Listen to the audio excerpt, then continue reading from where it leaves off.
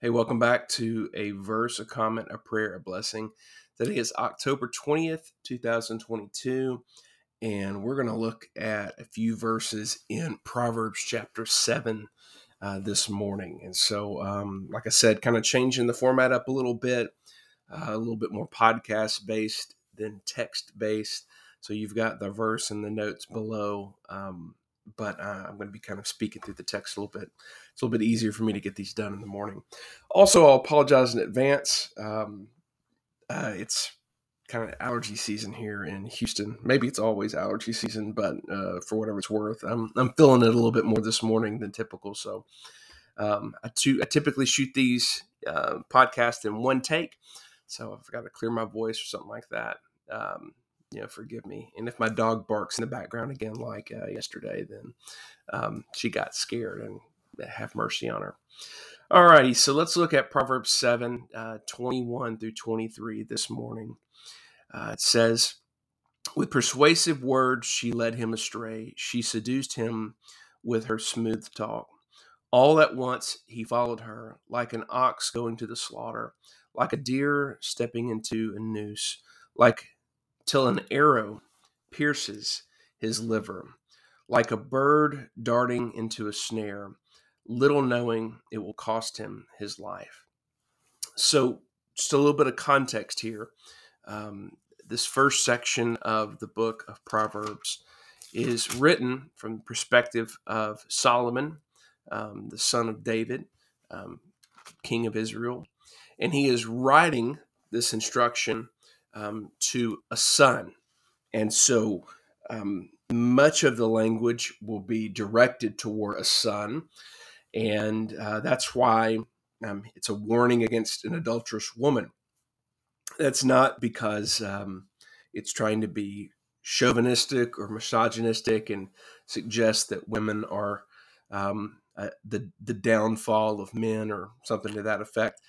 He's particularizing or contextualizing his instruction to his son because of the threat that his son is going to face as a result of his son's own sinful desire. And so, really, depending on, regardless of whether you're a male or female, listening to this morning, the instruction is for all of us, and the danger and the cost of being led astray by our desires. So don't let the gendered language of her persuasive words, whatnot, make you go, oh, well, this is not relevant to me or whatnot. Um, Adultery in this passage is just one example of sin that leads to death, and it's one that is particularly associated with our desires and how these desires lead us astray. And so just think through here for a moment what verses 21 through 23 are telling this son that um, Solomon is writing to. He's told this young man, listen to my words, keep my commands. Now, one of the things that's interesting is we don't necessarily have a particular historical context, but those of us that do know something about Solomon's life, we know that while he was a very, very wise man, we also know that he was a man that at certain times in his life was obviously led by sinful desires. And the result of being led by those sinful desires was a life of misery, especially toward the end. And his legacy is actually not one that's particularly great when you think about how the United Monarchy of Israel splits afterwards with his unruly son Rehoboam, and they split into different tribes, southern tribes and northern tribes in Israel and Judah.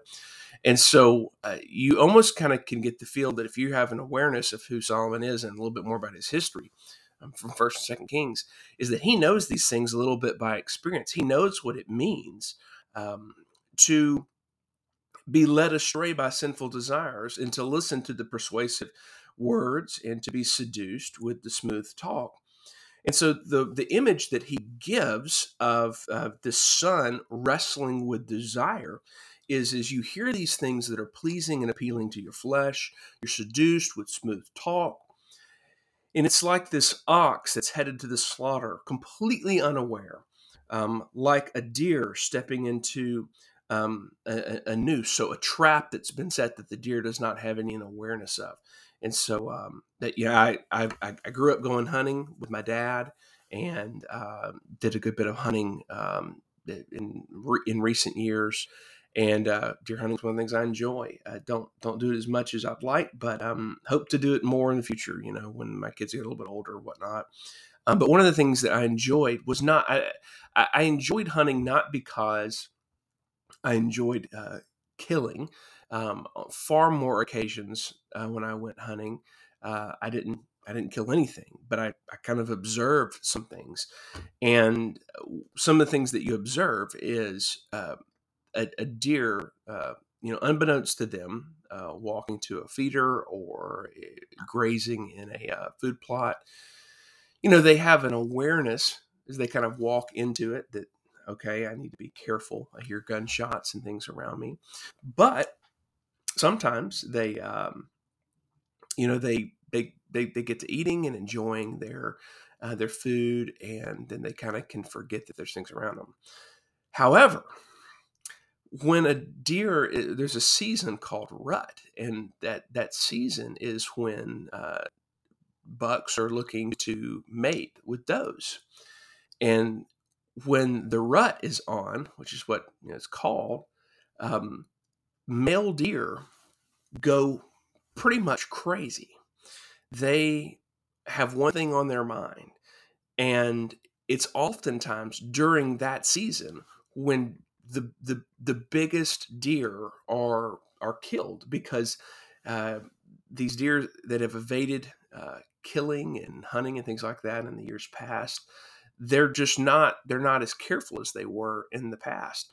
And so when I think this like a deer stepping into a noose, one of the images that I have is this deer who is led away by its very natural desires, and as the result, the arrow pierces his liver, like a bird darting into a snare, little knowing that it will cost him his life. And so, what we have to be aware of when we are wrestling with sin is that our desires, the cost of these sinful desires, while we may not perceive it in the moment, is our very life. And so there is a need for us to have an awareness, a sobriety about our mind and our thinking, that there's just no such thing as innocent sins, um, where things that we tolerate and the things that we entertain, um, we can't be gullible. We can't be like the youth with no sense, as he talks about, or the simple, that are known among the young men. This is all back at the beginning of Proverbs 7. And so, what I would just encourage you with this morning, male or female alike, um, that while this passage is giving instruction regarding the adulterous desire for a young man, really it's kind of a archetype. It's an example of how all of us have these heart sins that are related to deceitful, sinful desire, and if we do not put those desires in check and in submission under Christ, and repent of them and refuse them and put them to death, they will lead us um, uh, to the costing of our life, and that we must take them seriously. Now, praise be to God, we have victory over the flesh through Christ, and that we are not in condemnation because he bore our sin in his own flesh on the tree, becoming a curse for us. Um, and so we do not have to live in fear of condemnation. But what that freedom from condemnation ought to do is stir us to not go down the paths that Christ has delivered us from. He died to deliver us from. So let us be mindful. Let us pay attention. Let us not walk on the highway that runs to the grave, but to be uh, present in our mind and sober in our thinking and submissive to God's word and will for our life. So let me pray for us this morning. I'm going to pray that God would just deliver us from the deceitfulness that tries to lead us astray. Lord God, I pray you'd have mercy upon us as your people, that you would uh, fill us with a sense of your power and your presence, and that you would, Lord, protect us from the evil one, protect us from the deceiver, protect us from the one that would try to persuade us to our own death, Lord. Sin is not anything to be trifled with, Lord. We do not want to play around with it. And Lord, we recognize that we have been forgiven through Christ, or Lord, at least I pray that everyone that's listening to this has come to know Christ and trusted him. If they haven't, Lord, I pray that you would have mercy upon them and save them. Um, but Lord, even as believers, we ought to put to death what is earthly in us, Lord. We ought to live as set apart people that have been sanctified by being filled with the Holy Spirit and united to Christ. Lord God, help us. Lord, help us not to fulfill the deeds of the flesh, because we've been delivered from them through Jesus Christ. Lord, we love you and we thank you, and we pray that you would be with us. Be with our children, Lord. Um, be with our friends and family. Be with our parents. Be with our grandparents, Lord. Be with our spouses, Lord. Be with those that are in our lives, Lord. Then you would protect them as well. Be with our churches, Lord, and our pastors and ministers, and protect them, Lord God, as well, from the deceitfulness of sin. Lord, we bless you and we thank you, and we ask that you would hear our prayers quickly. Amen. All right, so in terms of our blessing, I simply ask that the Lord would bless you, watch over you, and grant you to rejoice and be glad in his commandments, that we might live, that we might bind these truths on our heart, as the Spirit of God writes and calls to mind these blessed truths. So be blessed. Have a wonderful day. And hopefully we'll be able to catch up with you again next week. I'm going to take a day off from doing these, and then I'll be out of town for the first few days of next week. And so this will be the last one for this week. That's why it's a little bit longer. You can meditate on it a little bit longer, and then hopefully be back in the saddle by this time next week, next Thursday. So have a blessed day, and we'll talk to you again soon. Thanks.